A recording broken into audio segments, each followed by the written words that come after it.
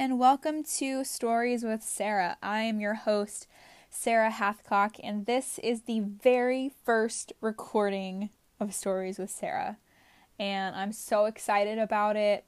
I have been wanting to do a podcast for so long and just finally decided that I was done with excuses and I was just going to make it happen because I feel like this is what God is telling me to do.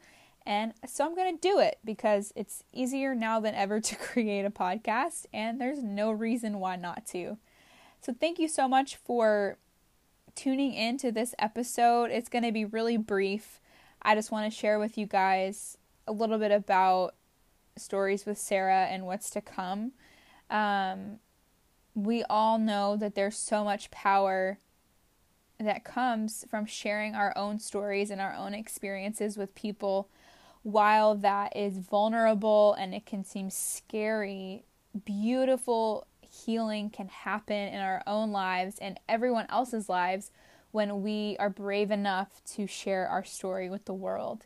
And that is the sole purpose of this podcast, is for others to have a platform, to have a safe place to come on and share their stories with people who need to know that whatever they're going through, that there's a way out, that there is a light at the end of the tunnel, that if they just keep persevering and put one foot in front of the other, that eventually they're going to be on the other side of whatever it is they're going through, and they're going to look back and say, wow, like look at how far I've come. Look at how God showed up in all of these special ways in my life. And then they get to turn around and share their experiences. And I'm just so excited to do that for all of you guys and for myself as well, because it's needed and I know so many people are going to be blessed throughout this process.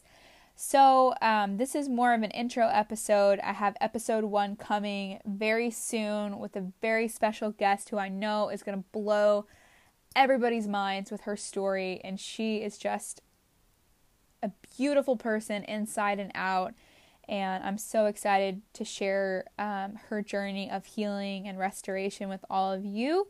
So stay tuned for that, and once again, thank you for listening to Stories with Sarah.